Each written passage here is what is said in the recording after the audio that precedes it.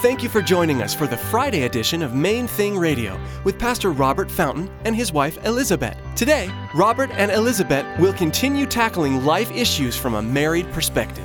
His love is the main thing. His love is the main thing. So we're mixing it up, mixing it up. His love is the main thing. His love is the main thing.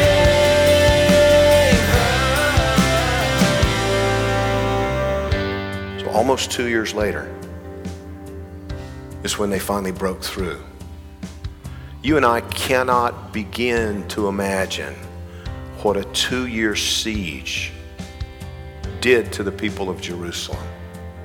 We get hints of it in places in Scripture. History gives us some records of what it was like. People eating their own children. People eating their own children, mothers cooking their own children after their children A starved to despair death. of hunger. What Pastor Robert and Elizabeth were just speaking of, well, it's nearly unspeakable. Some of the atrocities that Israel faced during times of siege are nothing like we've ever imagined. And yet, this is where sin can take us, to places we never thought we would go. Stick around after today's message from Pastor Robert and Elizabeth. I have quite a bit of information I'd like to share with you. Our web address, podcast subscription information, and our contact information. But first, here's Pastor Robert and Elizabeth in the book of Luke, chapter 12, verse 8, with today's message. His love is the main thing.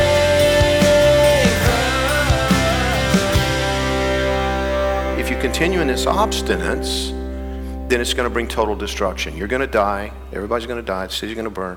And that's exactly where we are in our country today. There's nothing wrong with this. There's nothing wrong with that. And God's saying, if you keep insisting on that, it's not going to work out well for you. See, this portrait of the fear of man, it always ends badly. It always ends badly. And that's why it's so critical for us as Christians to understand. We must not bend and agree with the culture around us that it's all about a woman's right to choose, that it's all about, people being free to love one another. No, it's not all about that. It's not all about that. What it's all about is what's true, what's loving for all of humanity. Is God right that it's more loving to preserve babies no matter what? Is he right about that? Yeah, he's right about that. He's right about that. It's not our role, it's not our right to take a life, no matter what the circumstances surrounding it might be. It's not right for us to murder an unborn child. And okay, but these two people, they love one another. Yeah, but see, the way God has ordered our world, that love is inappropriate. It's just as inappropriate as me saying I've fallen in love with a beautiful five-year-old blonde-haired, blue-eyed little girl, but I fell in love with her. I mean, why shouldn't I have her to be my wife? This gorgeous little 9-year-old redhead. I mean, she's, you fill in the blank, right? Whatever, no limit. Whatever love, it has no limit, unless it's the limit that God Himself has placed upon it. And you and I as believers, we need to stay true to the Word of God. And in those times when we don't understand it, then we need to pray for understanding. We need to seek understanding and not twist it or bend or any which way to try to agree with others who call themselves Christians but are perverting the Word of God in order to blend in with the culture, because that's not going to work out well. Fear of man never, ever ends well. Jeremiah 39, verse 1, in the 9th year of Zedekiah, king of Judah, in the 10th month, Nebuchadnezzar, king of Babylon, and all his army came against Jerusalem and besieged it. In the 11th year of Zedekiah, in the 4th month, on the 9th day of the month, the city was penetrated.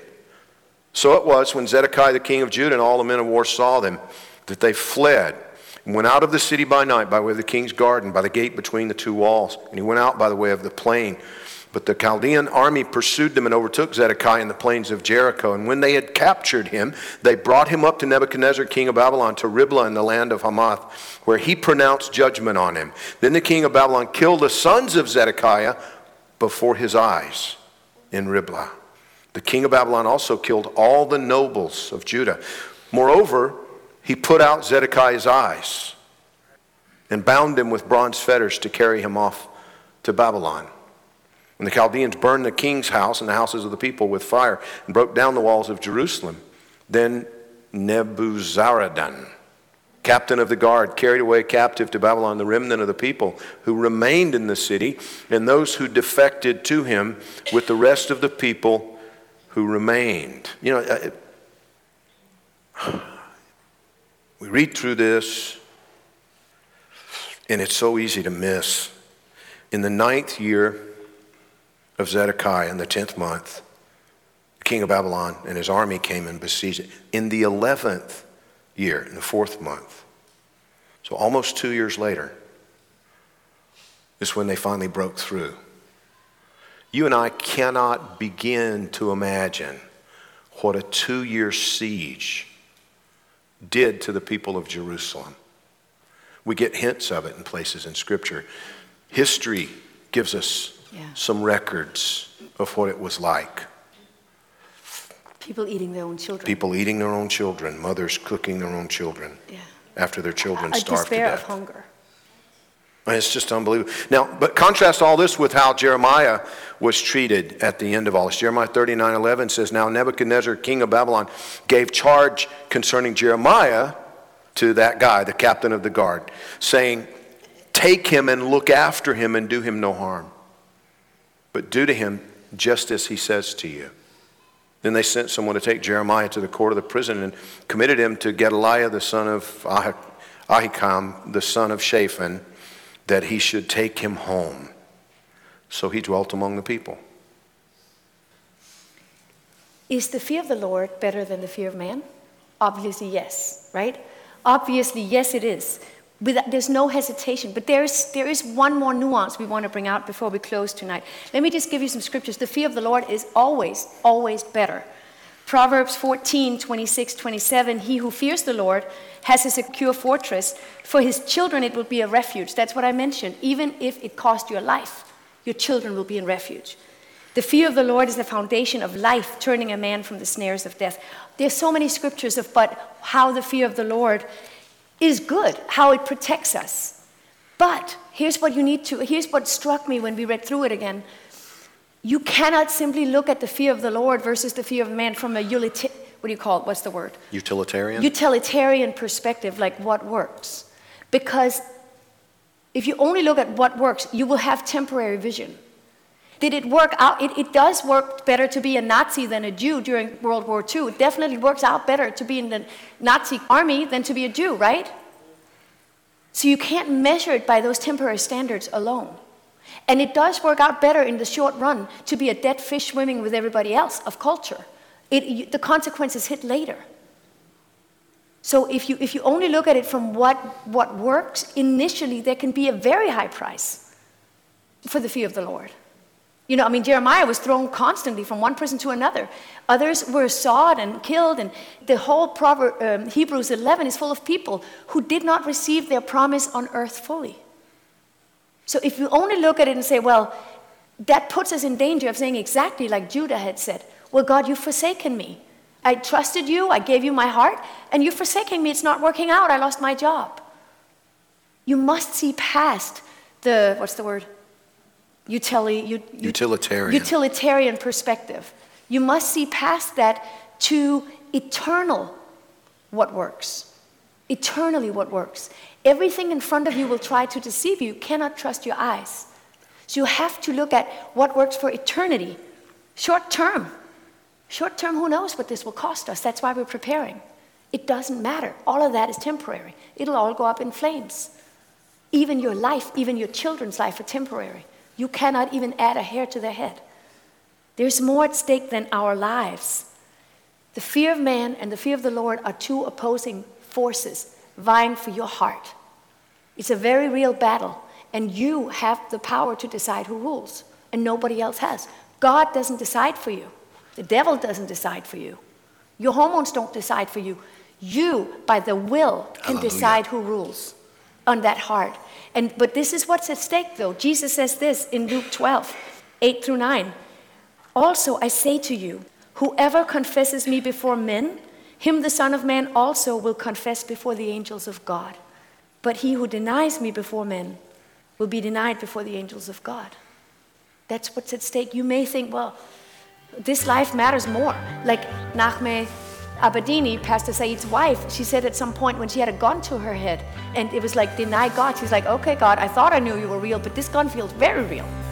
His love is the main thing. His love is the main thing.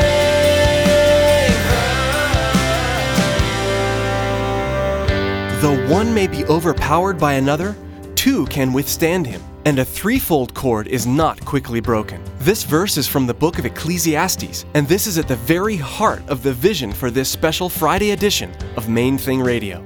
Jesus, Pastor Robert, and his wife Elizabeth, a threefold cord presenting God's Word in a way that will inspire you in your own marriage and walk with God. Pastor Robert's vision is that through this fresh method of approaching God's Word, that husbands and wives will be equipped to face the world on a united front, as one team joined together by God, sharing the light of Jesus Christ with the lost and dying world all around us. Monday through Thursday here on Main Thing Radio, we share messages from worship services at Calvary Chapel, Miami Beach. But today's message is unique. As you listened today, we're confident that you heard from God through Pastor Robert and Elizabeth. Well, that's all the time we have here for today. On Monday, Pastor Robert will be back with us teaching through God's Word verse by verse. So make plans to join us on Monday right here on Main Thing Radio.